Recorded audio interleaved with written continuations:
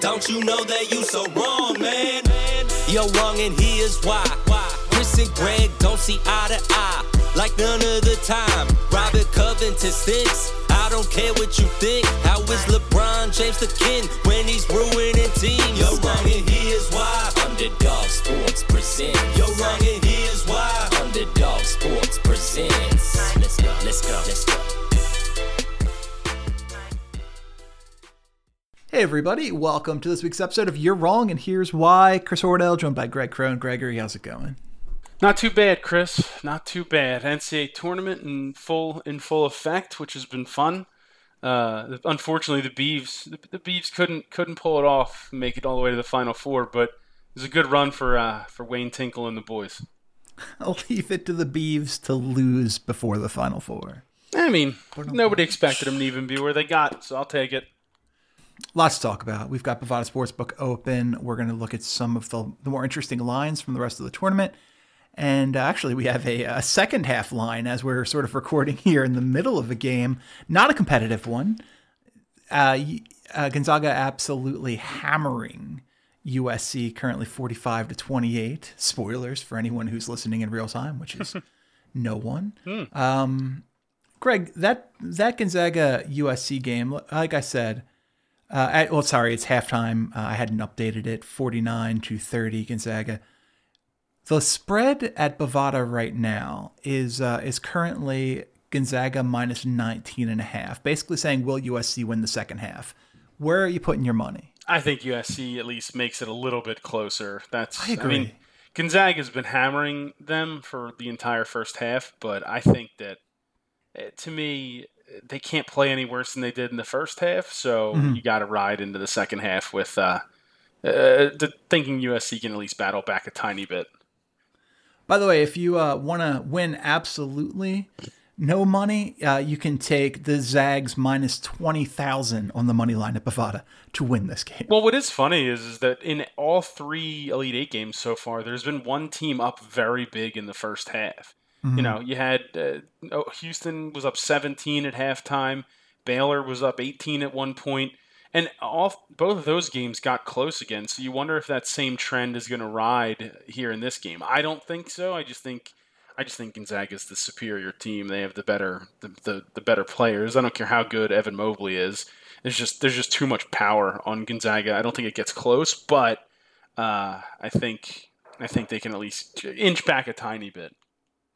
Yeah, this second game I'm less excited about, which is kind of sad. This is the game that I was excited about for the night.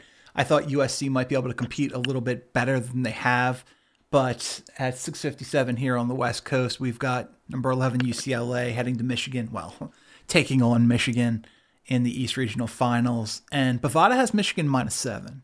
Yeah, it's hard for me to doubt UCLA with how they've played so far, how well they played against Alabama. I mean, I know Alabama didn't play their best game, but like UCLA didn't play with their best player for all of overtime, the majority of the end of the game. I mean, he fouled out with like 6 minutes left, and they still were able to maintain. And I know they gave up the buzzer beater at the end, but they came out in overtime and they were like, okay, we really don't care, and they just dominated. So it's going to be interesting to see how they match up with Michigan, though. I think Dickinson's going to be a pretty big problem for UCLA.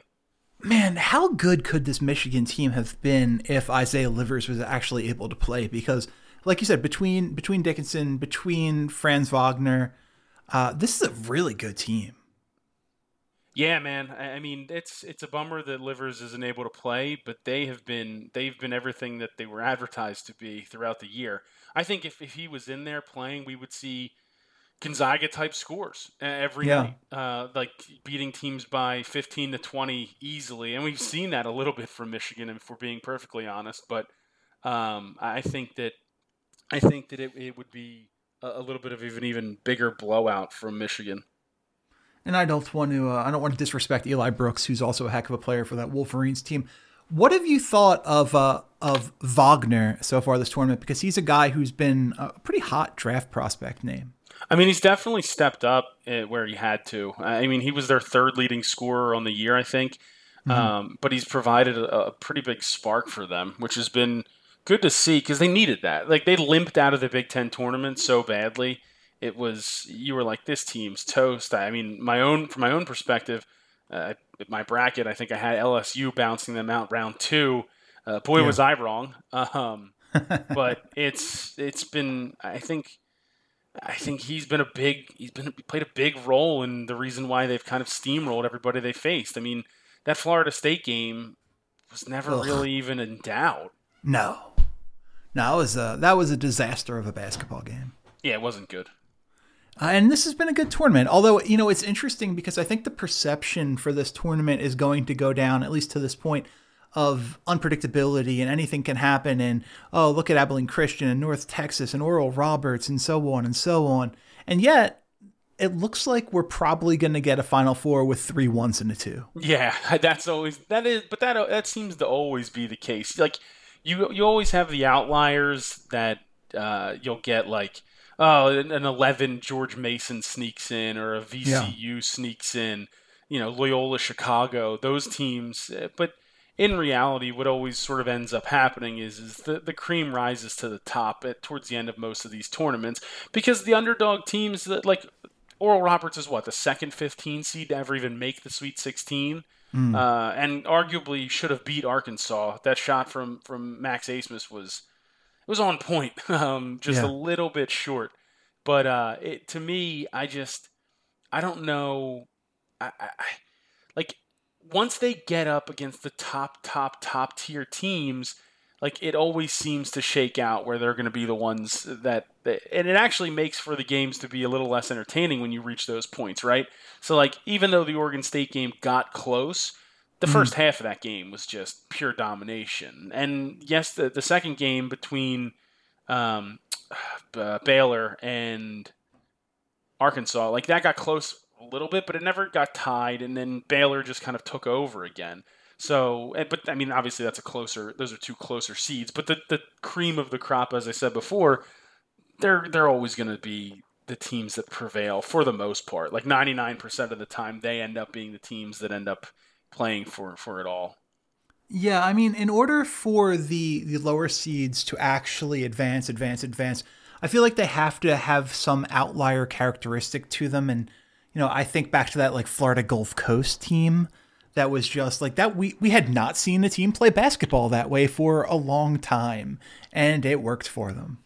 And it's also luck of the draw. Like it depends on who wins around you. Like I don't think Oregon State could play with Illinois, but you get Loyola Chicago, and it's a different thing. They really, for as good as that Clemens dude is, that their main guy on offense was Krutwig, and they could match up with him with their big guy in the middle, and it made it a lot more difficult for them to facilitate around him. And like you look with any of these teams, that's kind of the case. Like Florida Gulf Coast gets not Florida Gulf Coast. Oral Roberts gets Florida. Well, Florida's missing their best player pretty much all year, so obviously they had adapted since then. But they miss him for that game. If Keontae Johnson's in that game, that's a completely different game. Florida's also probably not a 7 seed. That's true. I mean, I'm trying to think of the other teams that sort of. I guess there wasn't a ton that went super far. But you talk about like Villanova, who everybody thought was let's potential. not talk about Villanova. Well, they were a potential 5-12 upset, but they got the luck of the draw where they end up with North Texas in round 2, and that's sort of an easy walkthrough game. And who's the team that beat Abilene Christian? Was it Alabama? No, the Abilene Christian played. I don't have my bracket in front of me, but regardless, they ended up playing a team that was significantly better. Same with Ohio. But if you end up in a matchup of, lower seeded teams, like a 12 playing an 8 or an 11 playing a 13 or, that can happen. So the more upsets in the first round that happen are great, but then it leads to games that we've seen so far where these lower seeds get to the Sweet 16 and Elite 8, and it's like, oh, these games aren't as competitive. Yeah, I mean, that's certainly accurate. And I think we can make a safe assumption for who Bovada believes is going to get to that championship game, looking at their odds for the most outstanding player. This is an absolute runaway train for Gonzaga players, Kispert, the favorite, at plus 400, followed by Suggs at plus 425, followed by Timmy at plus 600. Jared Butler sneaks in from Baylor at plus 600, and then you have Joel Ayayi at plus 800. So 4 of the top 5 favorites in terms of odds to win most outstanding player of the NCAA tournament on that Gonzaga team. Yeah, I mean, I think that you can get some serious value with Timmy in there, especially with the way they match up with either team from the other side of the bracket. If they're able to somehow get into the championship game, well, not somehow, they're undefeated. If they're able to get into the championship game, I think they will, yeah. Barring anything crazy, I think they have a real I think any one of those guys could be named most outstanding, but I think Timmy's good value there. Yeah, if they can somehow, sneak past USC with this 19-point lead at halftime and then win one more game to get to the championship. Of course. I mean, who would be your money outside of the Gonzaga players? It's got to be, one of the Baylor guards. Yeah, I would say Butler. Butler plus 600 at Bovada. Yeah, I think he's a good shot. If Houston's somehow able to beat Baylor, I'd love to see what the number on Giroux is. That dude not listed right now, but Quentin Grimes is plus 8.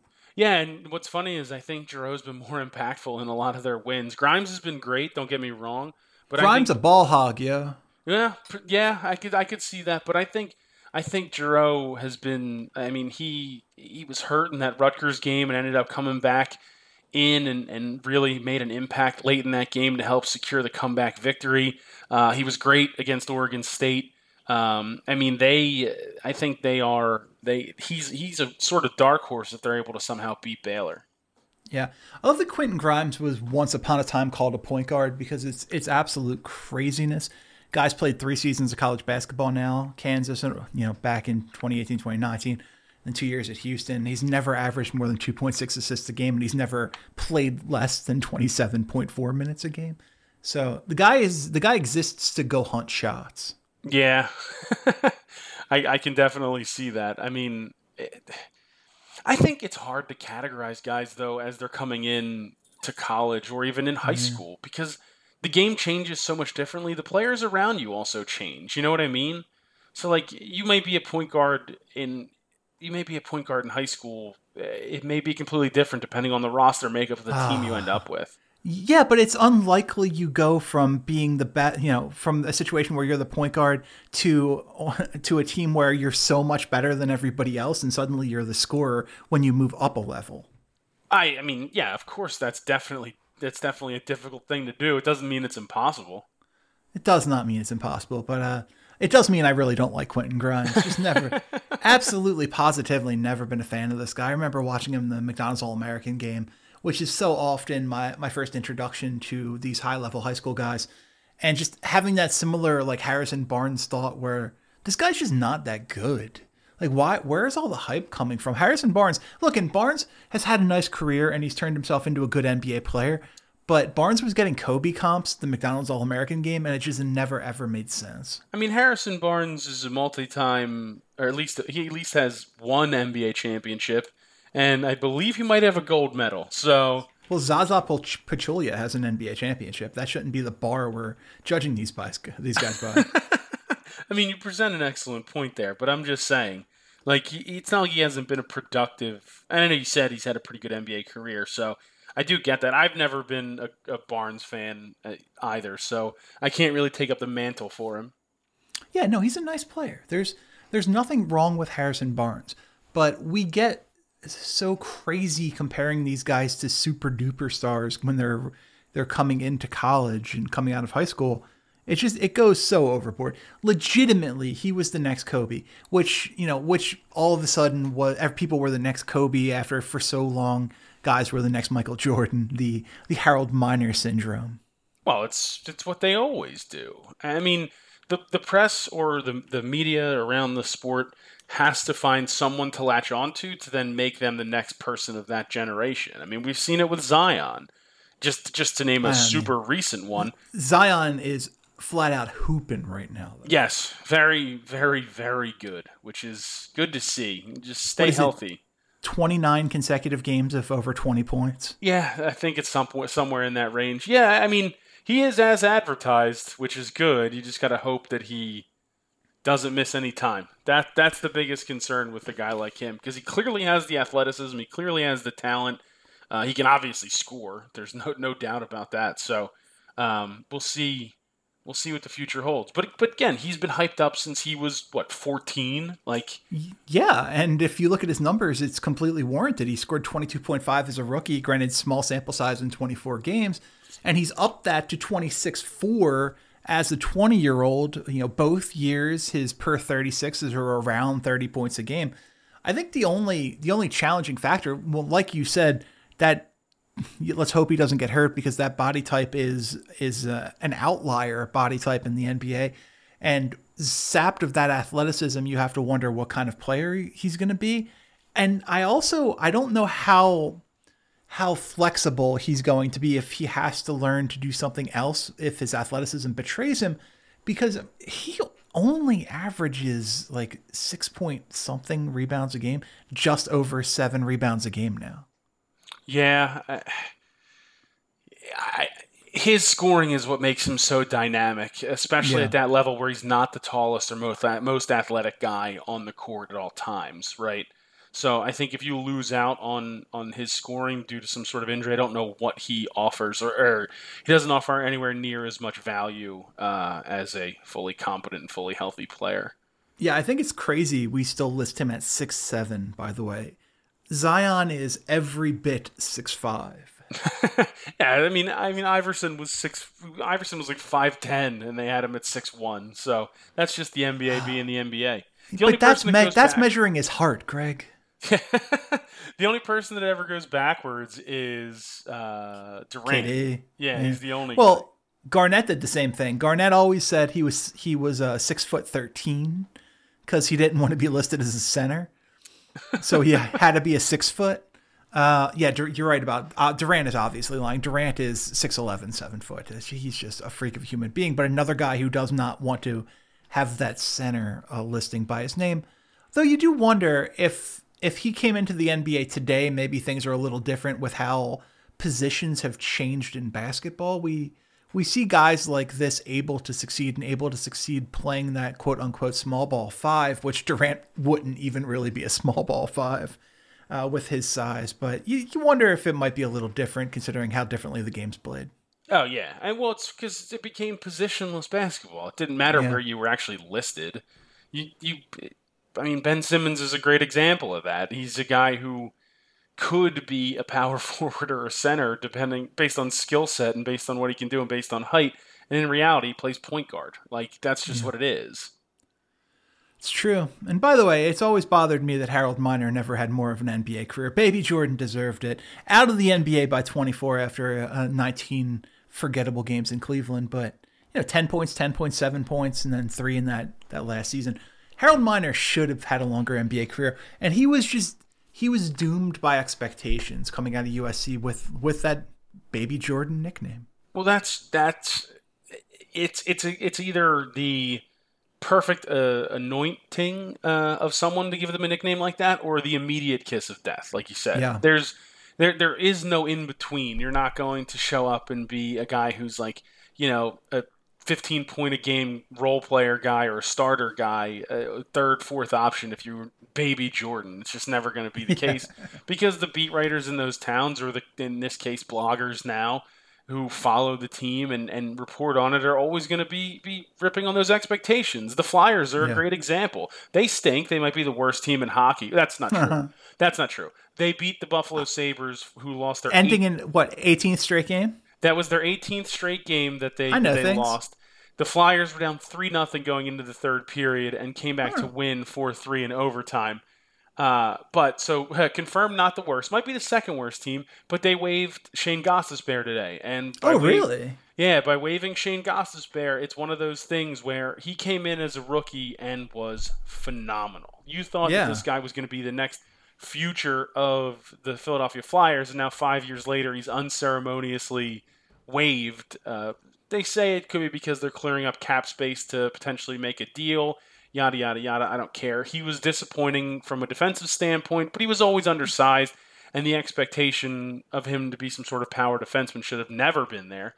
But then his offense waned, and that's what that's what he provided so well when he was a rookie. But he got figured out, and then now we're here, and the Ghost Bear is most likely no longer a Flyer.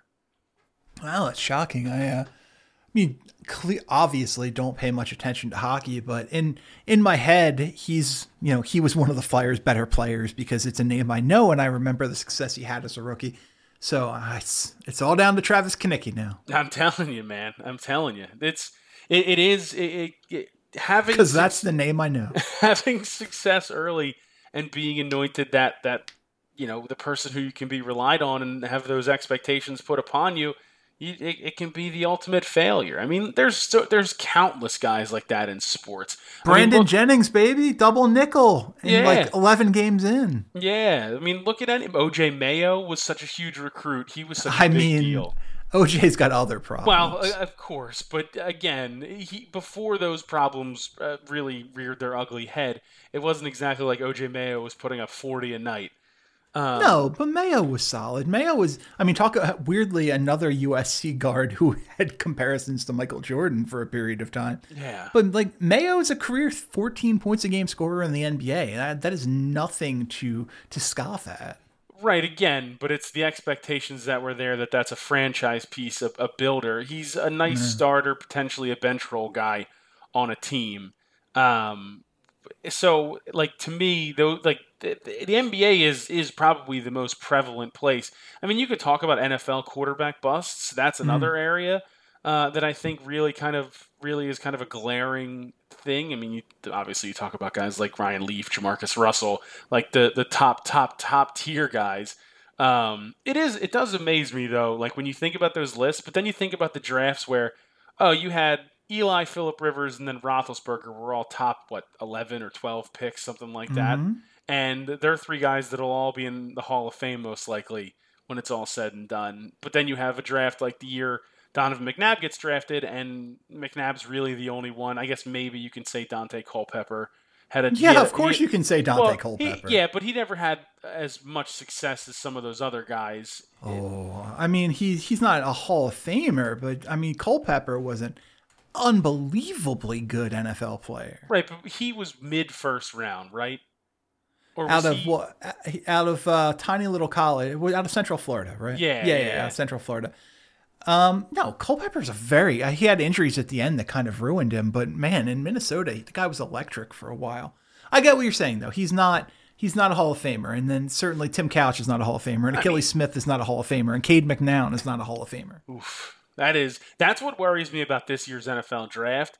Do we get one of those years where every guy outside of one guy is just complete misery, or do we get a year where it's actually all these guys are good? Every single one of these guys are good. It seems like 1, 2, 3 is pretty much locked up at this point with Lawrence going to Jacksonville, Wilson going to the Jets, and Mac Jones going to the San Francisco 49ers, which leaves high degree of variability guys in Justin Fields and Trey Lance as those other two. I think all 5 off the board by pick 9, which is, a positive for the Eagles who want players to drop. So I don't know. It'll be interesting, but let's finish up this. We have one Final Four game to talk about already. Houston, number 2, takes on Baylor, number 1. This Saturday, 2:00 on the West Coast, and Bovada has Baylor -5.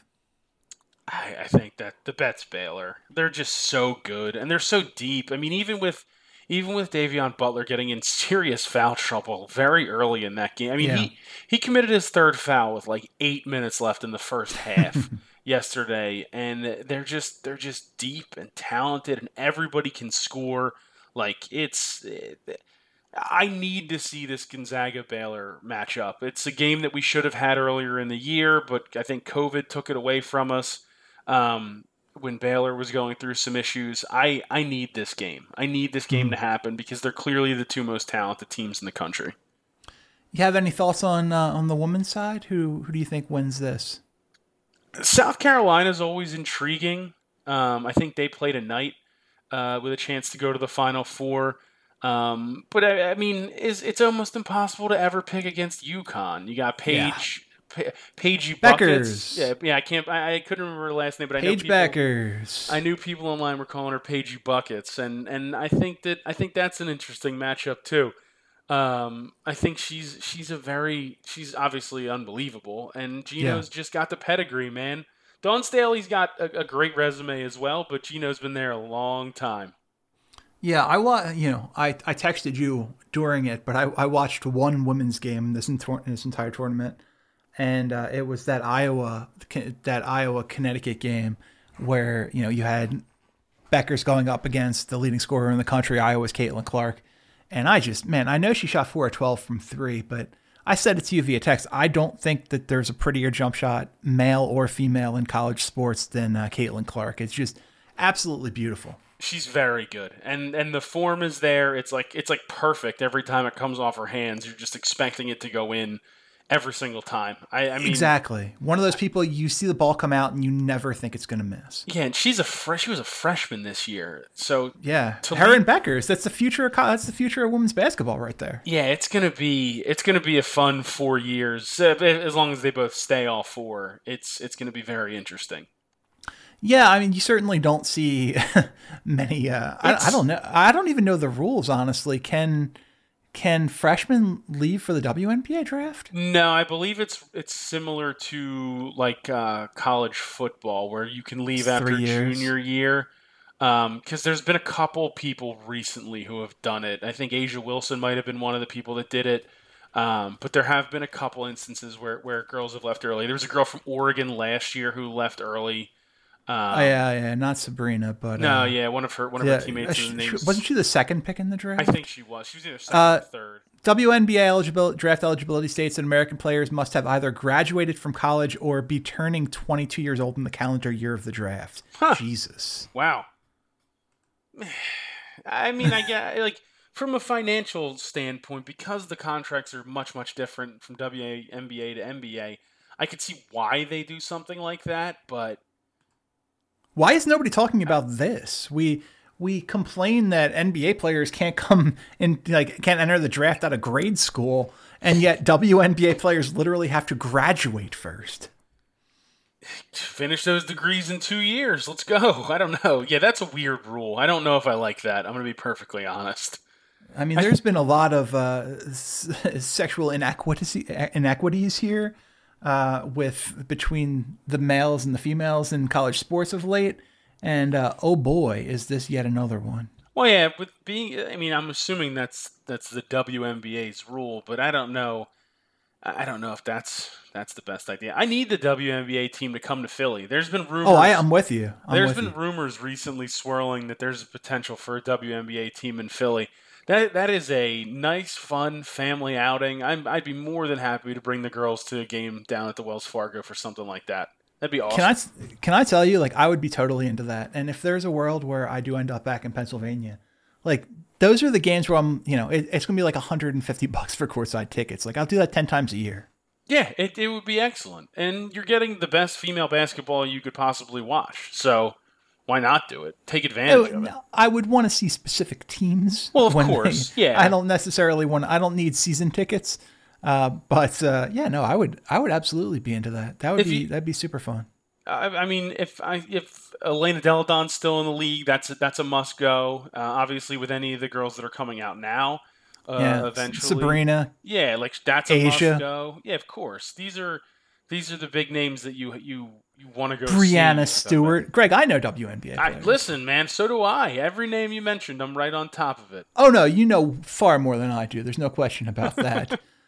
But I've watched a lot of women's basketball, Chris. I know that's been said multiple times on this particular podcast by me, but I watched a lot.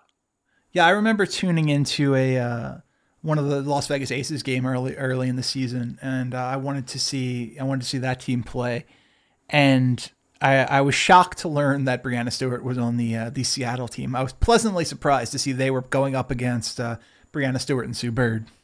Yeah, the fact that Sue Bird is still just out there ripping it, it's crazy. It's nuts. It's absolutely nuts, and she's still good. They may have won the title recently.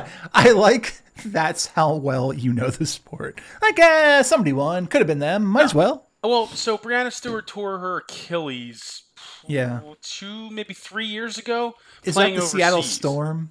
Yeah, and I'm pretty confident they may have won the bubble WNBA title. But I'm trying to rack my brain. It was either, but yes, it had to have been. How about a 2020 championship for the Seattle Storm? It had to, yeah, I was going to say it had to have been that because the Washington Mystics won it the year before with Elena after losing in the finals the year prior. And Elena didn't play in the bubble because of Lyme disease and not wanting to get any complications. Right, understandably. Seattle wins 2018-2020. Solid franchise. Yeah, very solid. Seattle needs the NBA back. I'm tired of this. They're getting the NBA back very shortly. I'm sure. At least I hope. They're gonna be one of the 2 expansion teams. There will be expansion built into the next CBA, and Seattle definitely gets one of the teams. I'm guessing Kansas City is the other one, but we shall see. We shall see. And if we're here for anything, it's to speculate on who's going to get an NBA expansion franchise in a future CBA. I mean, I'm here to negotiate for it. I'm perfectly fine with that. Look, you're busy. We've got our youth football team that we're building remotely. We've already discussed starting a WNBA team. You know what? So, I was actually thinking about you said the Texas youth football team that we're starting. I was thinking about some of the players from that show. I mean, that show is... Wait, so effectively you were thinking about children? No. I was thinking about their prospects, where they are now, and at the age they are, if any of them have committed to universities at this point based off of, where they went from there. But I have to imagine... I don't remember the exact time frame of that show, and I can't remember if I watched it in Oregon. If I watched it in Oregon, you're talking like almost 5-6 years ago. Those kids were 10, so yeah, they're probably just entering high school. So, right. But all right. So, still a little early to be on max preps. I'm out here scouting, Chris. Well, look, that's your role as the general manager. I'm more of a figurehead, but exactly. It's kind of like seeing if any of the kids from American Juniors eventually show up on American Idol, Greg. It's exactly the same. American Juniors is. It was a thing a long time ago, but look, we're not going to talk about that because it reflects negatively on me. And we've got to take a quick break. We're going to be right back live on Stereo. Hey guys, Chris here to let you know that this week's episode of You're Wrong and Here's Why is brought to you in part by Stereo. We are just thrilled to be partnering with Stereo. Stereo allows us to talk directly as you guys have the chance to hop onto the conversation anytime you see us on the app. It's basically like our show's pregame and after party, and those conversations are available only on the Stereo app. As a matter of fact, you guys can join us every Monday, Tuesday, and Thursday over on the Stereo app. All you have to do is download the Stereo app and follow us at stereo.com, stereo.com/Chris Horwedel, ChrisHorwedel, for your ease. The link is also in the description. I gotta tell you, I love Stereo. I'm on the app talking all the time, so follow me and get notified every single time I go live. Again, you can find me on the app and follow me at Chris Horwedel. Whether it's the biggest news of the day or just general sports talk, maybe even a little movie talk, who knows, will be available on Stereo for you to join us. Stereo is a live social conversation app where you can be the co-host, you can be part of the conversation, or just kind of listen in and see what everybody else is talking about. We cannot wait to talk to you on Stereo. Once again, join us every Monday, Tuesday, and Thursday over on the Stereo app. Just download the Stereo app, follow us at stereo.com/Chris Horwedel. There's a link in the description, as I said already. We love this thing. We are there all the time. Follow us, make sure you don't miss an opportunity when we go live. We're so excited about this, and we cannot wait to talk to you live on Stereo. All right, we're back. Hey, one thing I wanted to talk to you about in the first half of the show, I'm just curious. I know you're a big Mighty Ducks fan.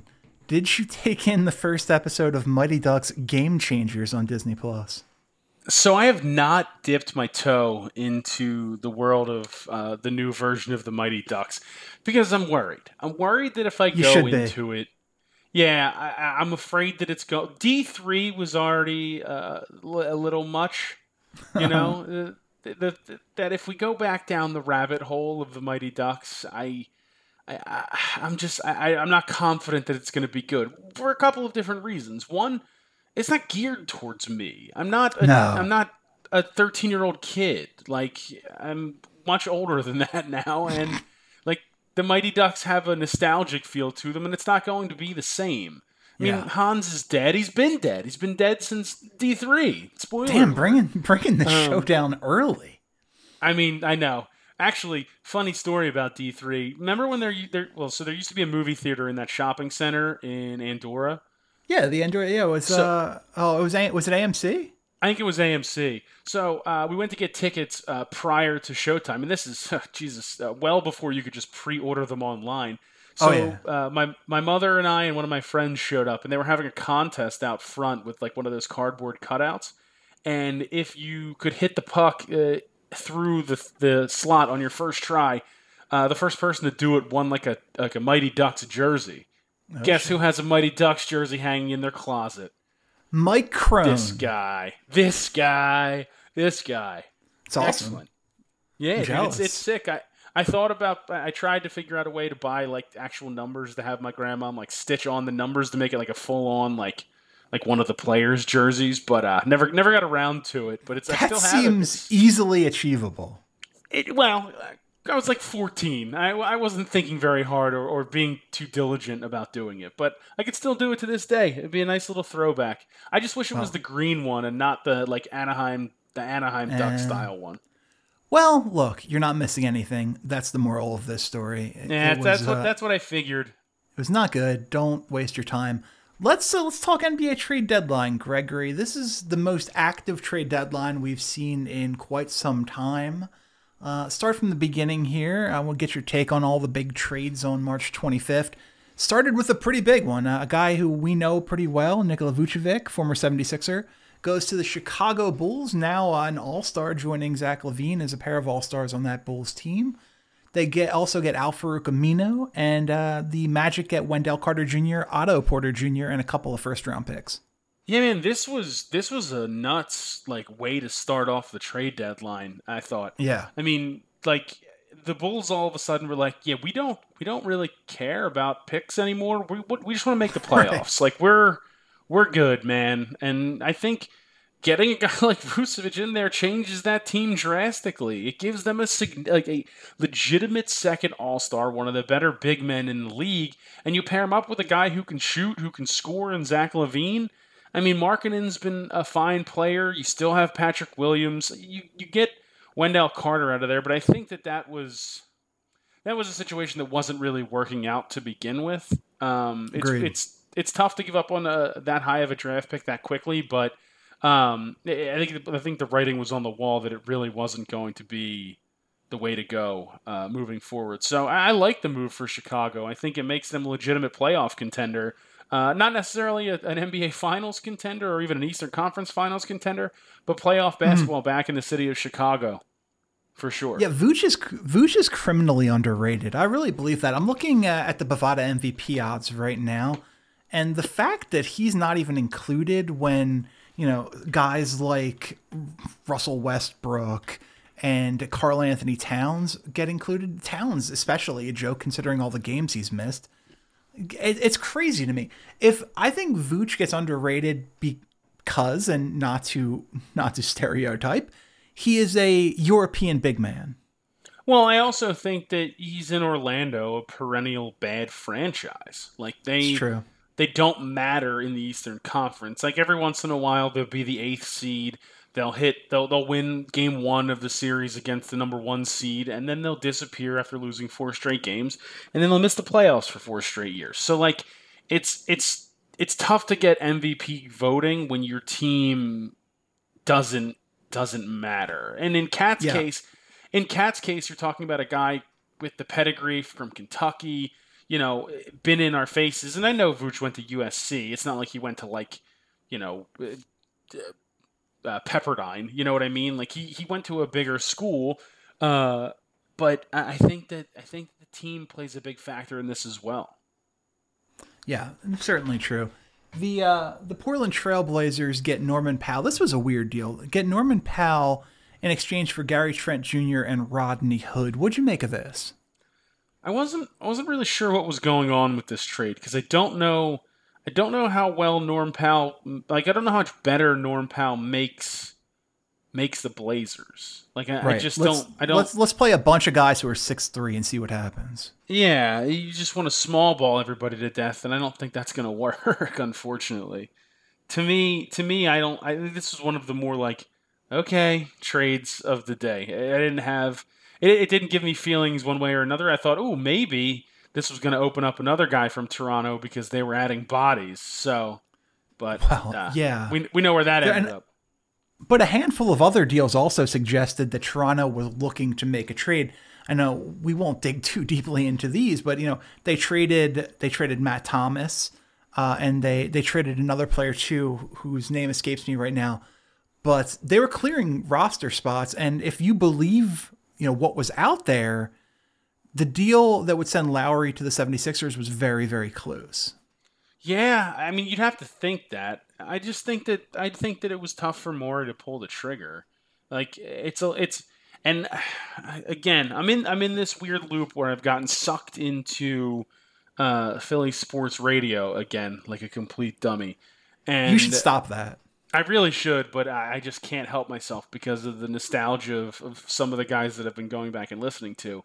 And it's, to me, like, giving up on a guy like Thibault this early is weird. And I wasn't the biggest fan of the draft pick, but after watching him actually play, his impact on defense is it matters in these games when that second unit comes out. And even when he comes in and works in with the starters, like, it makes a big difference. Maxey, I wasn't the biggest fan again of the draft pick, but he showed that he definitely has some talent, but he's not a guy that I don't see him as a linchpin of a title team. So if you were able to get out of that, if you were able to get Kyle Lowry and he was one guy you gave up and Danny Green, that's one thing. But now you're taking two guys who are potential pieces in some way in the future in Thibault and Maxey, plus you're taking picks for $25 million a year Kyle Lowry for the next couple of years. That's a tough sell for me.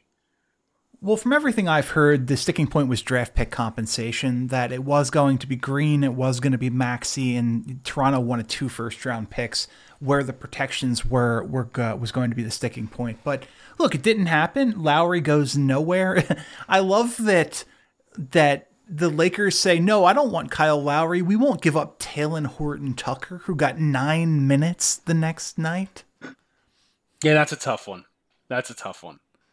I don't know. That's just a bad look. It's not great. And especially with what Miami did eventually do. Like, that's... Ugh. Well, I mean, they just kind of lucked into that. They also got Bjelica for basically nothing in a move I wish the 76ers would have made. But, it's not the world we live in. He would have just flown right over Philadelphia and right back to Europe. He'd have been like, I'm good, thanks. I did this once to you. He's got his contract now. That's true. All right. I do think it's funny. I do think it's funny the Gary Trent Jr. randomness where he gets traded from the Blazers to the Raptors after 41 games in the regular season, just as his father did so many years ago. Literally, the Blazers traded Gary Trent to the Raptors after 41 games as well. Trent Jr., I mean, this bothers me because I feel like he's an absolute steal for this Raptors team. I know they're going to have to re-sign him, but the guy plays defense. He's a most improved player candidate. He's a 6th man of the year candidate. I think Bovada has him plus 15,000 as a 6th man of the year odds favorite. This is a good basketball player, and Portland is going to have to make a decision on Powell because he's a free agent, and how much do you believe in his growth this season? They really put themselves in all sorts of a pickle with that trade. Yeah. I mean, I always feel like they're a team that should be so much better than they are, but then they just never have that like final piece that puts them over the top, And Norm Powell definitely isn't that for them. And I think I think they'll end up re-signing him just because, You have to. like your hand is forced essentially at that point. So I think that he stays a Blazer. And also, you talk about Gary Trent. I think the lockiest of lock picks from last week. Their first game, it was first bucket all day on Gary Trent Jr. Same with Vuk. I forgot to mention earlier. You talk about Vuk was a first bucket machine. If you're into that type of bet, he is. In Orlando, it was like automatic. You can get like 450, 550 odds usually in those types of situations. Absolute murder. I'm looking at these most improved player odds at Bovada, and I've got to say, I don't know about some of this. I really don't. I think there's a player on this list who is more of an interesting story than a worthwhile name. Look, Randall's the favorite at minus 150. I get that. He's having an unbelievable season. Suddenly he's become a complete player. Jeremy Grant is having an unbelievable season. Suddenly he's become this 3-point threat that, he couldn't shoot a jump shot when he was in Philadelphia, but suddenly he's a knockdown 3-point shooter. The guy who bothers me is Christian Wood at plus 1,600. He's just been hurt too much. Yeah, he's and most improved, he was one of the best players on Detroit last year. What are we talking about? Yeah. Well, you said, it doesn't matter because it happened with a garbage franchise.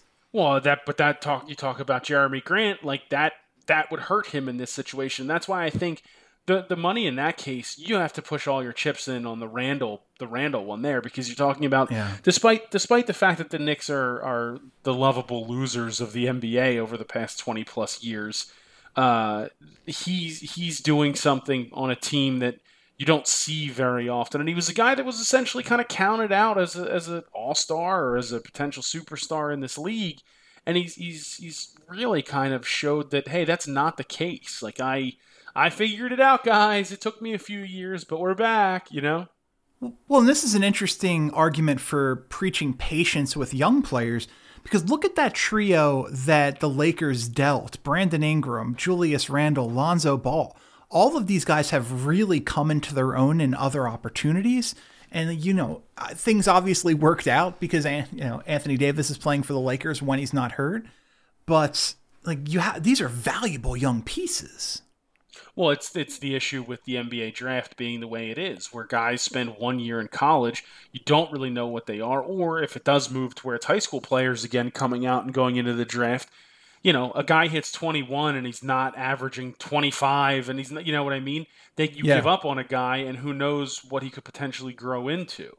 Obviously there are cases that are just completely hopeless, some of the number one bust picks that we've seen, and even obviously not even just number ones. You can watch a litany of guys throughout the lottery that never were essentially in the NBA. So it's not just to say that number one is where you can miss or over exaggerate, but there are definitely guys that develop later in the NBA. They find their role and they're able to fit in, or in Julius Randle's case, fix their game entirely and become exactly what he should be in the NBA, what he was at Kentucky, what made him as prevalent of a prospect as he was. But you are right; those guys all being moved by the Lakers and now being phenomenal. And you can, I know Minnesota stinks, but D'Angelo Russell had his moments in Brooklyn. He definitely had his time there, and that was another situation where he just kind of. There was all the weird off the court stuff that kind of led him out the door in LA. So I think that contributed to it for sure. But he's another guy that was out very, very quickly into a rookie deal. Let's go to a comment here from Matt Cron. What are your thoughts on Precious Achiuwa and his impact on the Miami Heat and their playoff run? Oh, thanks for the question, Macron. Gregory, what do you think of Precious Achiuwa? I think he's a solid player. He wasn't a guy that I necessarily thought was going to be as impactful as he has been for the Heat. I would certainly see why he'd be super popular, especially if you're into NFTs and collectibles. That's something that could definitely play into it. I also think he has the benefit of playing with a very good team. He came into a team that was coming off a finals run in the bubble, who were playing some of the best basketball that we saw after the COVID restart. I mean, he's playing alongside Jimmy Butler, who's playing at MVP level. He's got Tyler Hero, Duncan Robinson, Bam Adebayo. He had, they're adding Victor Oladipo. He's in a pretty good situation to where the pressure's not fully on him to carry that team or to be one of their main scorers or main contributors. So he can kind of develop slowly in that and eventually become a pretty good player in this league. Yeah, I mean, he benefits from LaMarcus Aldridge not going to the Heat, right? Aldridge makes the decision to go to the Nets instead of the Heat, which I think surprised a lot of the people who thought it was a foregone conclusion he was going to Miami. But I just feel like the Heat don't trust Achua, even missing Bam, even missing some other big guys. Myers Leonard certainly not a member of the organization anymore. He's getting 10 minutes a game over the last month. He can score, but the defense is an albatross. But again, he's young, so it really depends. Like, guys, you can't learn speed, obviously, but you can definitely learn how to defend and tendencies. And if you watch enough tape on certain guys that you're going to match up with and face off with, you can scout and figure out these guys and figure out a way to play good defense on them. So it really depends on if you want to put in the work to become not an elite defender, because elite defenders have to have all of those skills already, along with being super diligent, but you could definitely improve your defense. Yeah, well, I'll tell you what. I thought this was a weird draft, and I've said from very, very early on prior to it, I thought that the guy with the biggest upside was Pokusevski. And what you see from him in Oklahoma City, by the way, playing as a 19-year-old, I really thought this is a guy who should have spent at least another year, maybe two overseas, developing his body. But you see these 21 in 10 games that he puts up, shooting crazy percentages from three. He has every potential to be the crown jewel in what is going to be a very, very good Thunder team. The Thunder have 34 draft picks, 17 firsts and 17 seconds over the next 7 seasons. This team's going to be very, very good, led by Presti. And Pokusevski can potentially be what we thought Porzingis was supposed to be. It's going to be really interesting to see how he develops. And you already have some pieces there. Obviously, they were like, Al, listen, relax, buddy. You're not going to play here anymore. Yeah, hang out. We'll still pay you. You can chill, but you're a healthy scratch for the remainder of the year. I'll take that deal. Yeah, no, you and me both. But they definitely have some starting pieces to becoming a competitive team again. And with all those picks, I mean, the ability to be able to package stuff, Presti's one of the best to do it, I think. Yeah. I mean, the Thunder teams that he built prior, and then obviously, the different value that he got for the guys that he got rid of, whether it was Chris Paul, whether it was Westbrook, things like that. He definitely knows how to maximize a lot of the assets that he has. And you're talking about literally fully loaded with assets. You can't have, I don't think anyone will ever have this many assets again. It's insane. Well, let's talk about Sam Presti and those Oklahoma City Thunder. They make a deal here, a 3-way deal.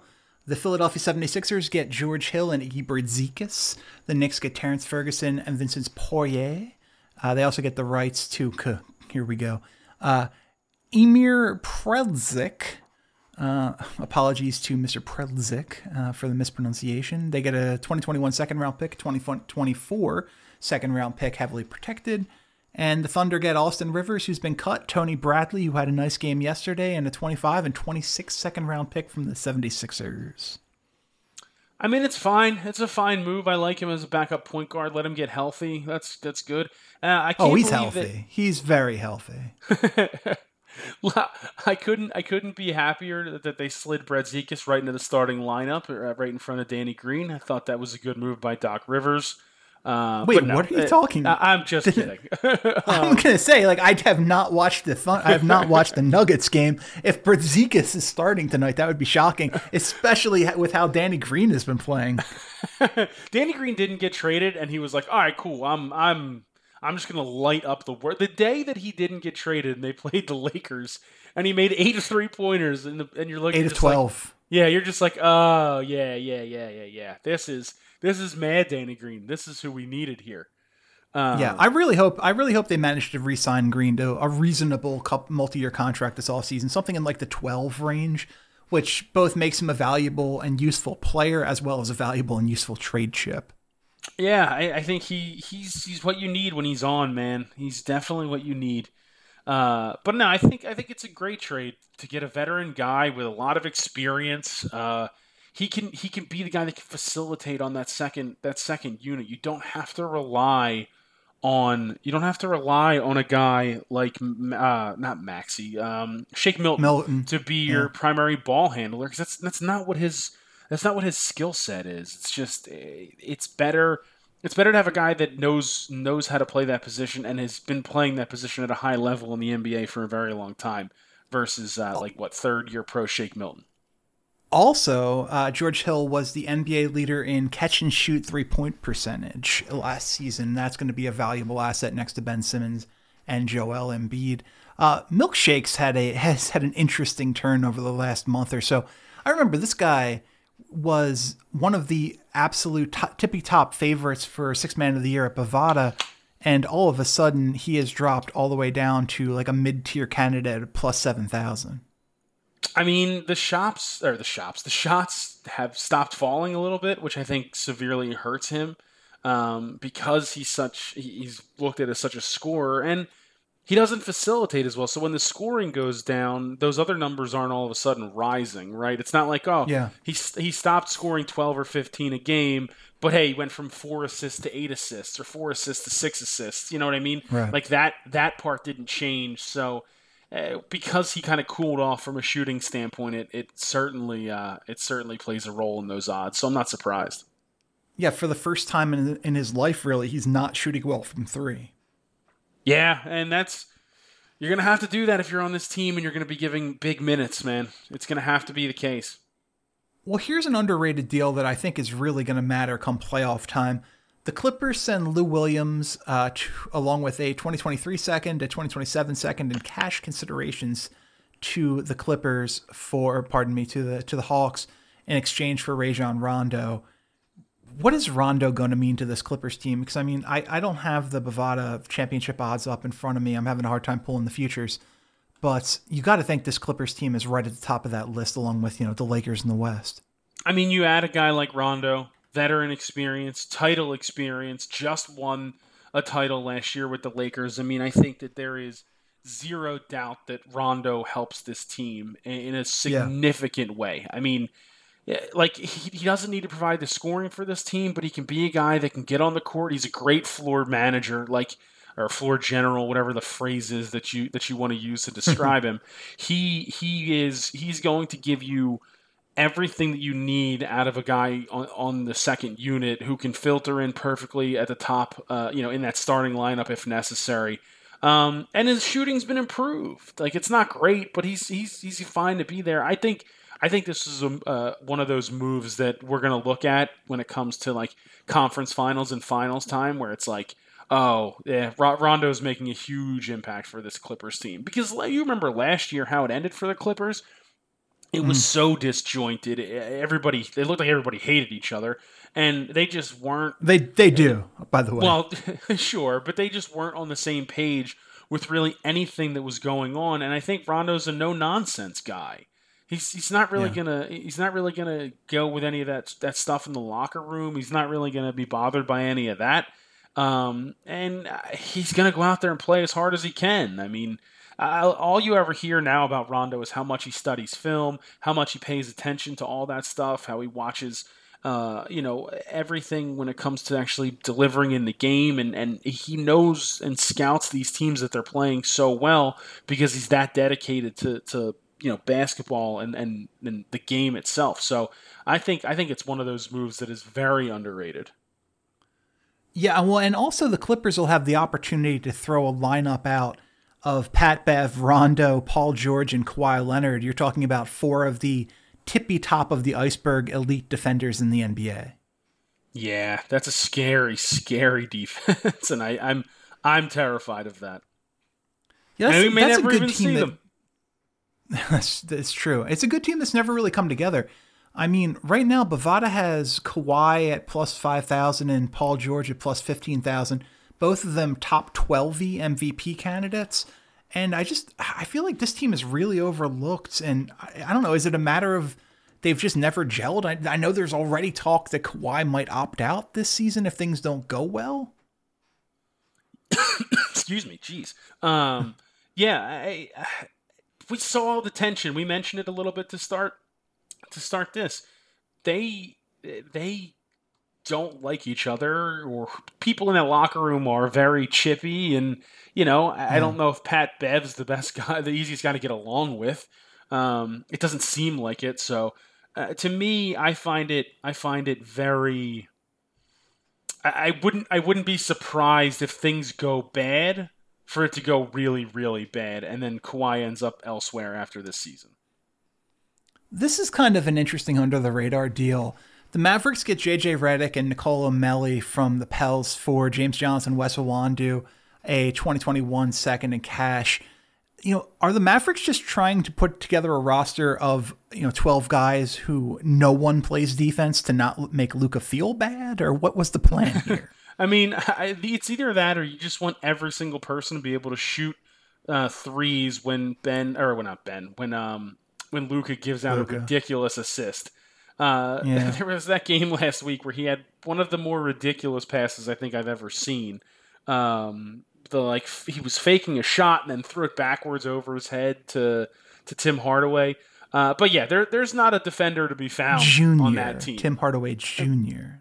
You never know. Maybe Tim Hardaway stepped in, played a couple minutes. He could probably get a solid 5 in today's NBA. Just go out there and kind of tool around.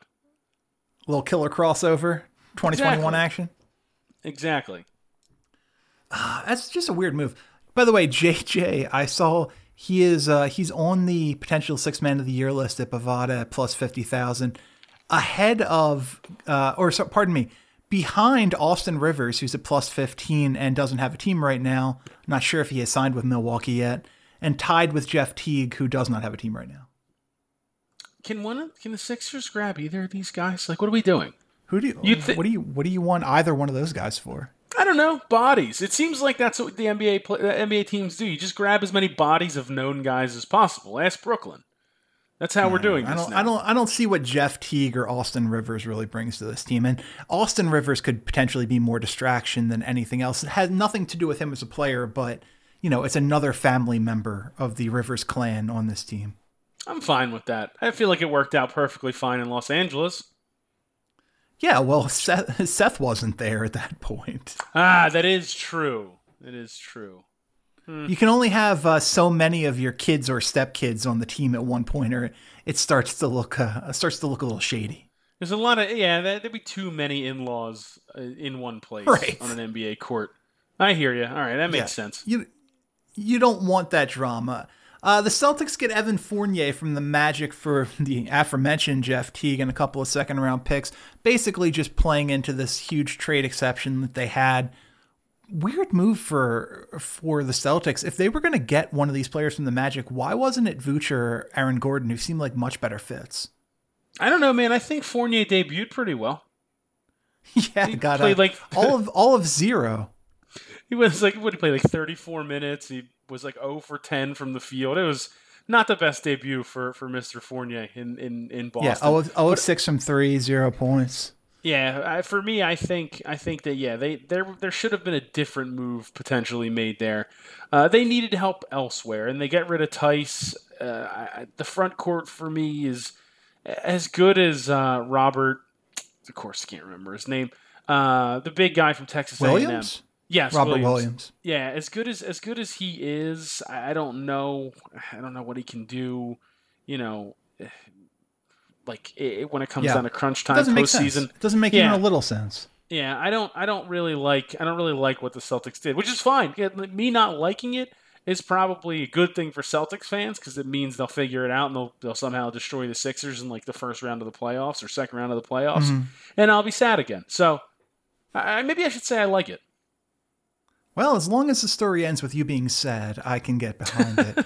I don't know, man. It's such a. You're right. that the team just doesn't play enough defense. I think you've got a lot of guys who already want to score the ball. Like Marcus Smart is, he's a borderline DPOY guy on Bovada, and he's the only person who plays defense. How's that going to work?